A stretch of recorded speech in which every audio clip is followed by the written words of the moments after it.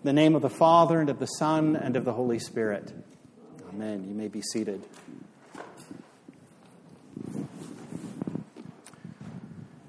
In pre-modern days, the most dreaded of diseases was leprosy. It often began with the loss of feeling in your extremities and nodules that would form on your skin and then turn into ulcers. And that loss of feeling would spread. The ulcers never healed. They just spread too. Your hair would fall out. Your eyes would go blind. Ulcers would form on your vocal cords, leaving your voice hoarse and rasping. Gangrene would set in. Eventually, you'd lose toes and fingers, sometimes even whole limbs. Sometimes it led to madness. Eventually, it would lead to death, but not quickly.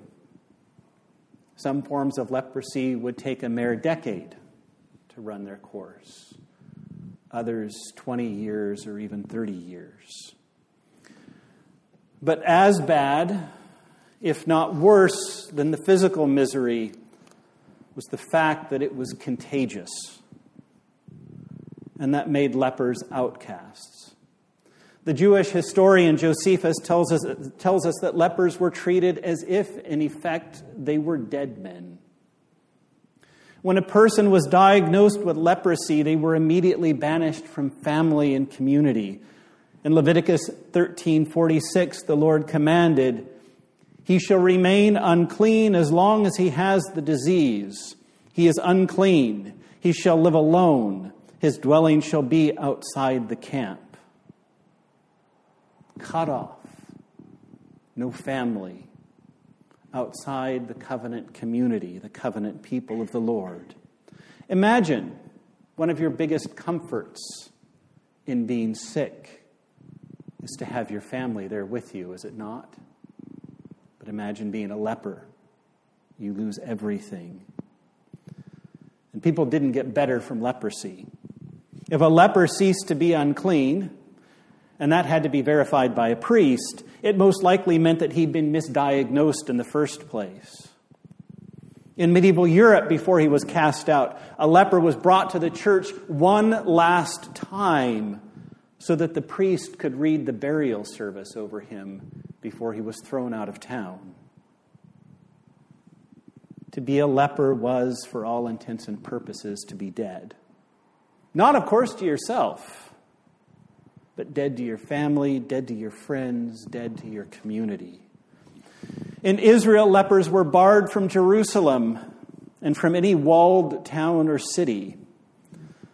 The law describes over 60 types of contact that would render a person ceremonially unclean. Contact with a leper was second only to contact with a dead body. If a leper so much as poked his head through the door of your house would be rendered unclean. One rabbi boasted that he threw stones at lepers to keep them at a distance. To keep that in mind as we look again at today's gospel. Again, Matthew chapter 8, beginning at the first verse. Matthew writes, "When Jesus came down from the mountain, great crowds followed him. And behold, a leper came to him and knelt before him, saying, 'Lord, if you will, you can make me clean.' And Jesus stretched out his hand and touched him, saying, 'I will, be clean.' And immediately his leprosy was cleansed.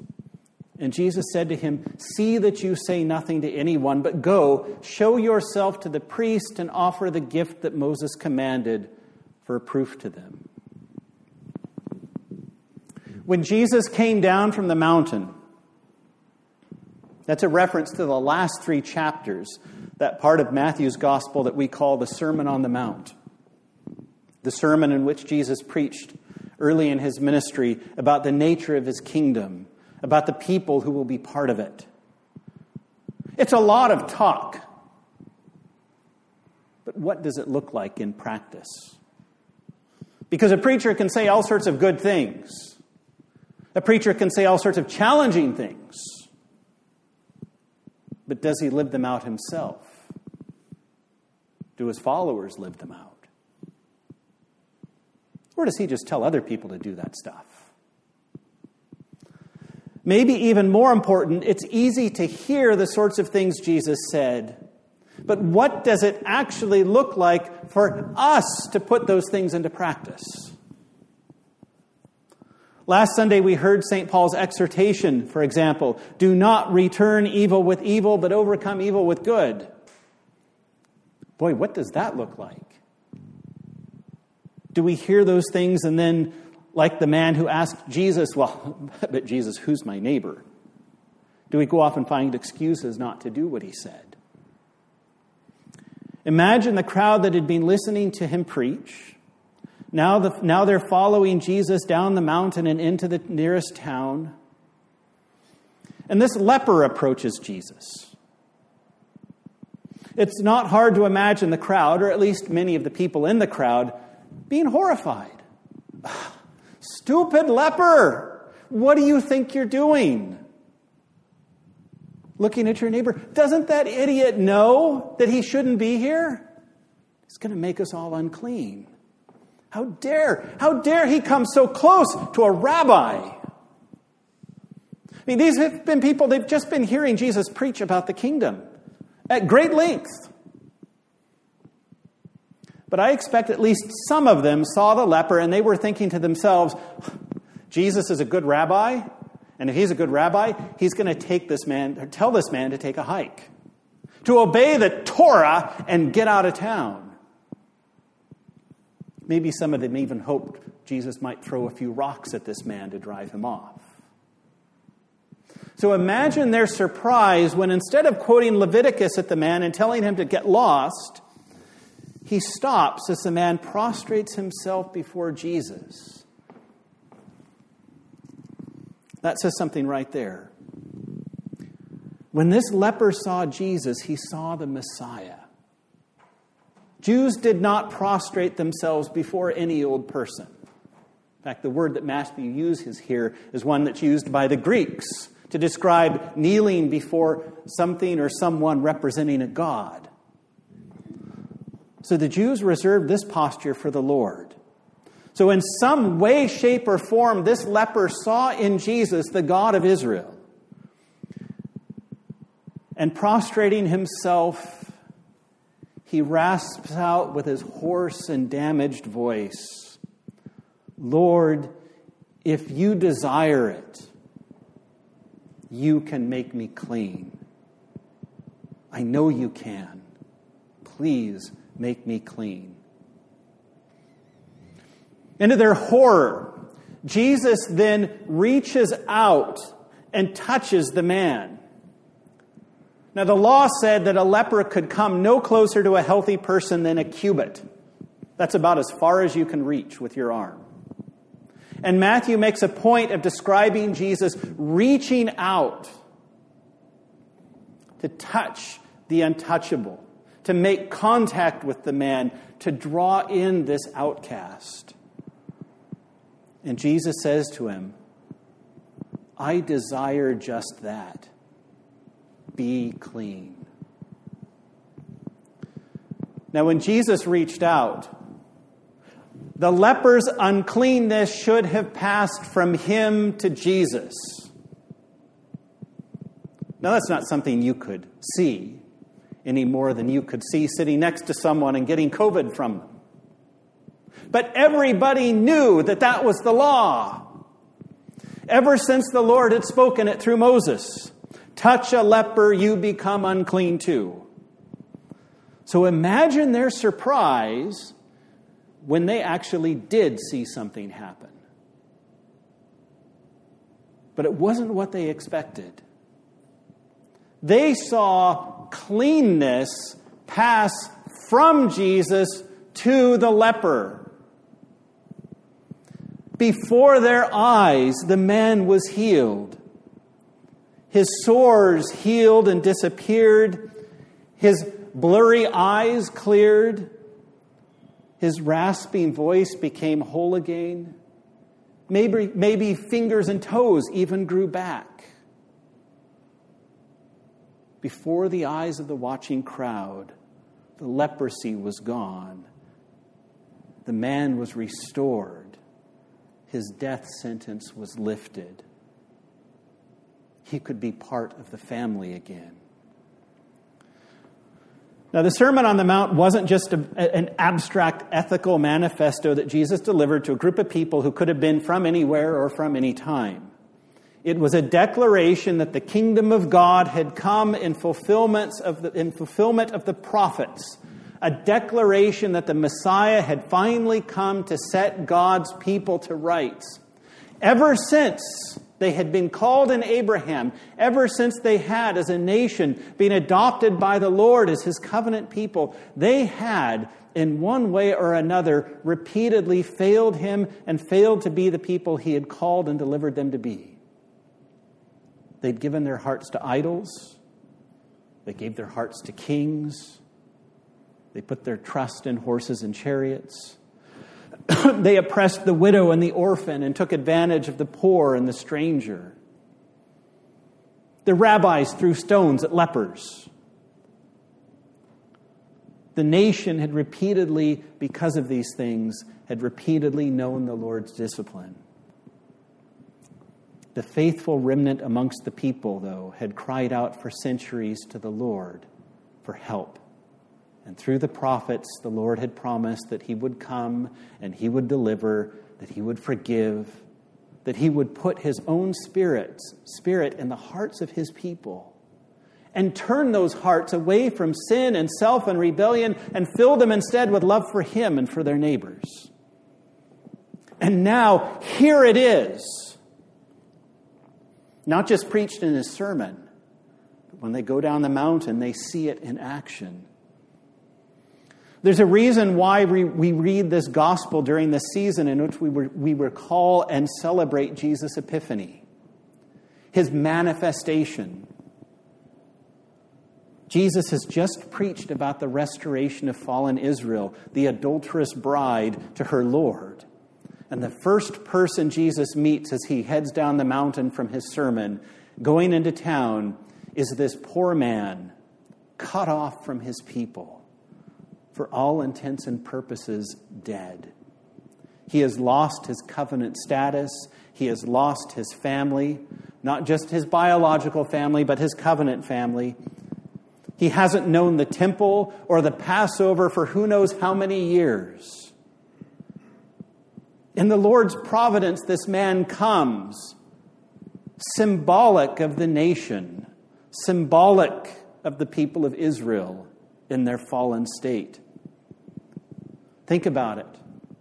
Israel had not heard the Lord's voice or known his presence in the temple for almost 600 years. She was governed and oppressed by pagans, the same sorts of pagans whose gods and kings she'd once cavorted with. But as he humbled himself so far as to take on human flesh, to be born of a Jewish woman, to become one of his own rebellious people, to reach out, to stretch out to them, just so Jesus now stretches out his hand across the distance between himself and this believing leper, and he makes the man whole. This lost son who was dead is alive again. And Jesus doesn't leave it at that. He sends this man, in accordance with the law, he sends him to see the priest so that the priest can see that he's been healed. And so that he can restore him formally to the covenant family, to the people of God. Now, there are other times in the Gospels that Jesus bypassed the temple and the priests in order to make a point. Their days were numbered. God was about to do something new and better. But here in his ministry early on, he instead sends this man to the priests. It backs up the message he had just preached when he said that he had come not to abolish the law and the prophets, but to fulfill them. And two, it sent a message to the priests of Israel. Like I said, people did not recover from leprosy. If they got better and the diagnosis was lifted by a priest, it was probably because it was never leprosy in the first place. It's likely the priests of that day had never seen a bona fide healing from leprosy. They might talk about Naaman the Syrian, but no one had ever seen anything like that for themselves. And now this man shows up at the home of the local priest, maybe even the same priest who diagnosed him and declared him unclean and cast him out in the first place. And Jesus, through this man, served a message. The kingdom is at hand. Israel was about to be set to rights and restored, and it was all centered in Jesus, the Messiah. The people and their priests had a choice now before them. Repent and believe in Jesus, or on the day when judgment would come, find themselves weeping and gnashing their teeth in the outer darkness.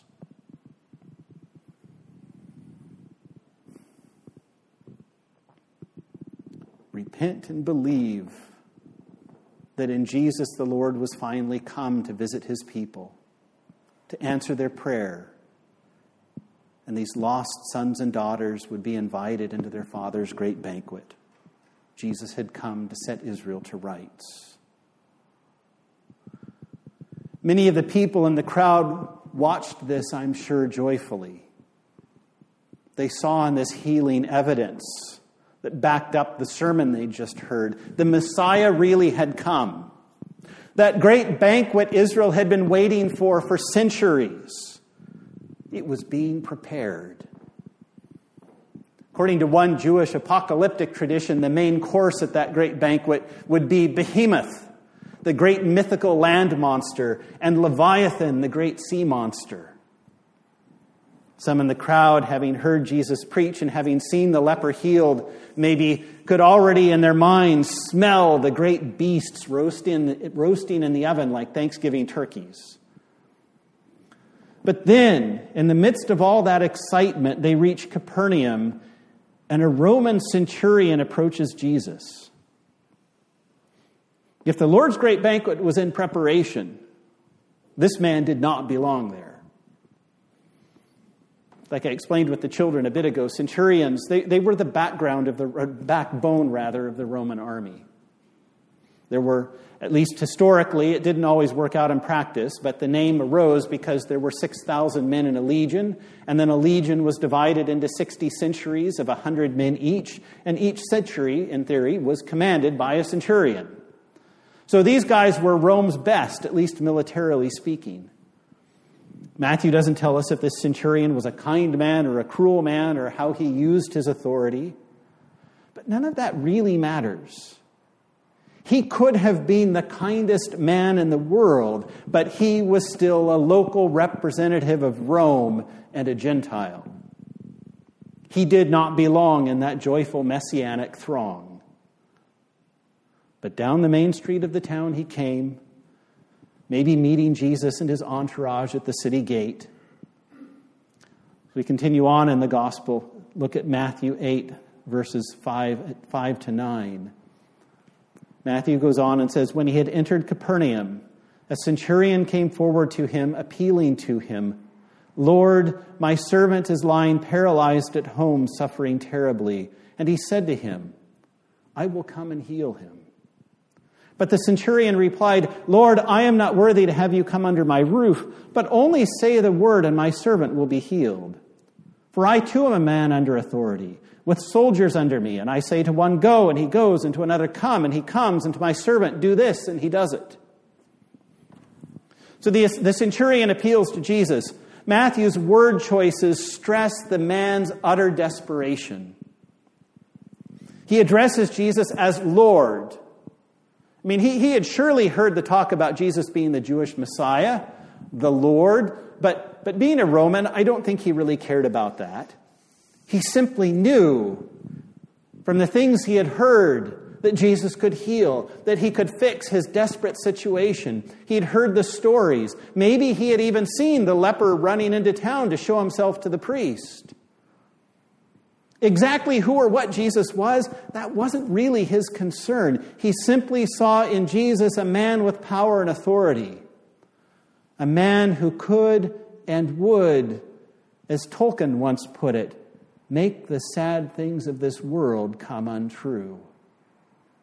And such a man, Jewish or not, Messiah or not, he was worthy of respect.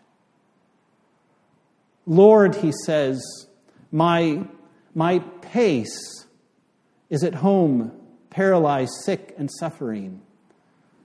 Pace is the Greek word Matthew uses. The ESV translates it servant, but it can also refer to one's child, especially to a little kid. And I think that's far more likely what Matthew means in this case. And it explains the urgency and the desperation of the centurion. As Luke and John tell the story, the young boy was near death. But if Jesus could heal others, this man knew he could heal his son too. And Jesus said, I will come and heal him. And at this point, I think everyone, the centurion, the Jewish crowd following Jesus, everybody just stopped. And maybe some of them even gasped.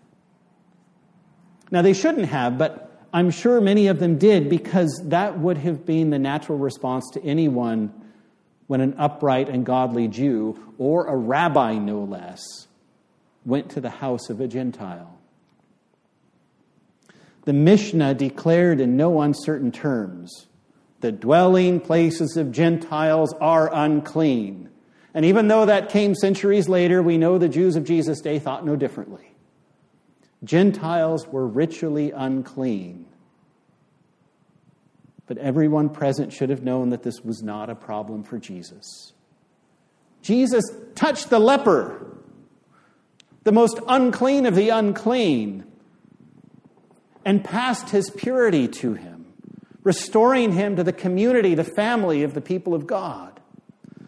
Jesus could surely enter the home of a Gentile and do more or less the same thing.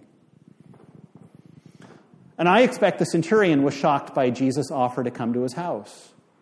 He refuses with words so often misused in celebrations of the Lord's Supper. No, don't come to my house.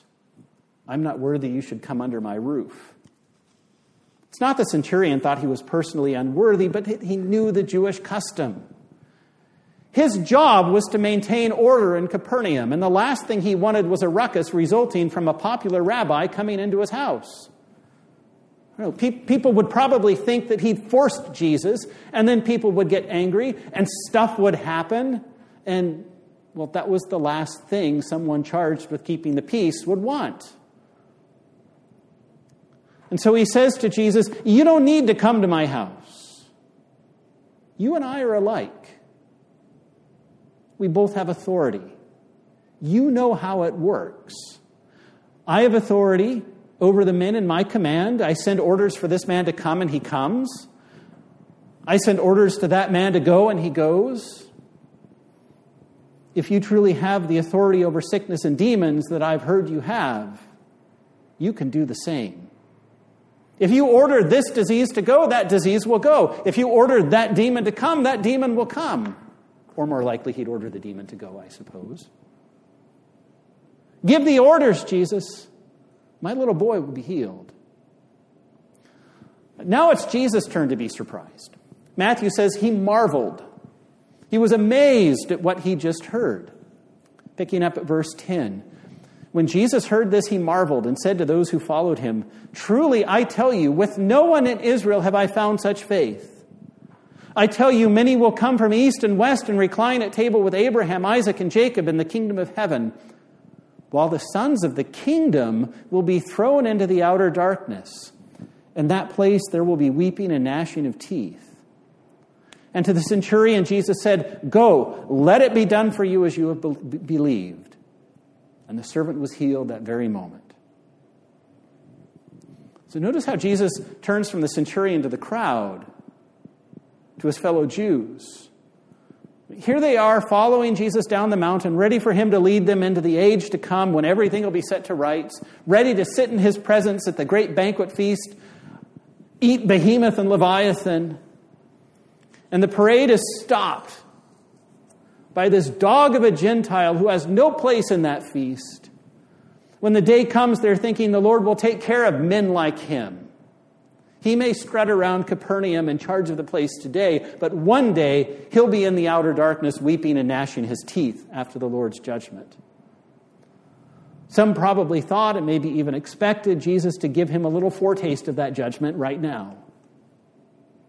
God's promises are not for you. But instead, Jesus turns and he commends the man's faith to everybody. This is why people didn't like Jesus. He contrasts the faith of this Gentile, of a man they thought of as their enemy. Jesus uses it to expose the lack of faith he has seen in Israel amongst his own people. And he quotes from the Old Testament, from Psalm 107:3, from Isaiah 43:5. We read the same thing in Baruch 4:37 in the Apocrypha. All these passages speak of the Lord's promises to restore scattered Israel, bringing her lost sons and daughters from east and from west. Israel was scattered. The Lord would bring his children together. But here Jesus puts a twist on those prophecies and promises. When Israel is restored, he's saying, when you sit at the Lord's great feast with your fathers, with Abraham and Isaac and Jacob, when you feast on Behemoth and Leviathan and celebrate your restoration and the great faithfulness of the Lord, your brothers and sisters from east and west will be there, and this man represents them. Yes, the Lord will bring Jews from east and west, but he'll bring others, and they too will have a share in the Lord's new covenant and in the age to come. And many of those who think that by birth alone they have a right to be in that banquet, well, some of them will find themselves out in the dark, weeping and gnashing their teeth. Not this man, but some of you. Jesus knew that it wasn't yet time for the Gentiles to come flooding into the kingdom, to come taking hold of the robes of Jews like Zechariah had prophesied and saying, "Let us go with you, for we have heard that God is with you." But in this centurion, he saw a foretaste of that day not so far off. It was a promise most of his fellow Jews had forgotten or maybe deliberately ignored, so they could focus on the promises of the great banquet and the setting things to rights and the restoration of Israel. But this was the reason for Israel's existence as a people, even if few people remembered it. Simeon was one of those who remembered, and having met the infant Jesus at his presentation in the temple, Simeon sang those words, Lord, now lettest thy servant depart in peace according to thy word. For mine eyes have seen thy salvation, which thou hast prepared before the face of all people, to be a light to lighten the Gentiles, and to be the glory of thy people Israel. Jesus would be the glory of Israel in that he would fulfill their mission to be a light to the nations, bringing them to the God of Israel. And in that he would fulfill the law and the prophets and manifest the faithfulness of God.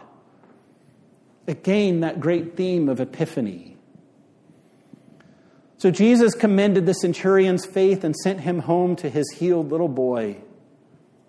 The first fruits, at least after a fashion at any rate, the first fruits of those nations who would see the faithfulness of God, of the God of Israel manifest in Jesus and come to him in faith to give him glory, and would themselves not only be healed and set to rights, but incorporated into this covenant community as sons and daughters of God, seated someday at that great banquet to feast on Behemoth and Leviathan.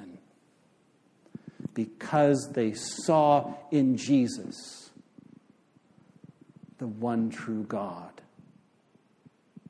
the one whom their gods simply could never compete with. And so they came and brought him glory. So, brothers and sisters, come this morning to the Lord's table. In the bread and the wine, we recall and participate in the great exodus that Jesus wrought at the cross. Here at the table, we remember and are assured that we belong to him. Here we take hold of his blood-stained robe and say, "Take us with you, for we have heard that God is with you." At the table, the veil is lifted on the age to come as Jesus gives us a foretaste of the great banquet that awaits us one day when he will finally and once and for all set us and all of his creation to rights. In the meantime, friends, take the grace you have found at his table, take it out into the world, and live it for everyone to see. Take the good news of Jesus crucified and risen with you and proclaim it to all. As sons and daughters of God, you are stewards of the gospel. Let every day be Epiphany. Make the gospel, make the life of Jesus in the Spirit manifest. Make it known in what you do and what you say, so that the people around you will say, "Take us with you, for we have heard that God is with you." Make the gospel, make the life of Jesus in the Spirit manifest in what you do and what you say, so that people around you, like that Roman centurion, will come and believe in the Messiah. Let's pray our collect again. O God, you know us to be set in the midst of so many and great dangers, that by reason of the frailty of our nature we cannot always stand upright. Grant to us such strength and protection as may support us in all dangers, and carry us through all temptations, through Jesus Christ, your Son, our Lord, who lives and reigns with you in the unity of the Holy Spirit, one God, now and forever.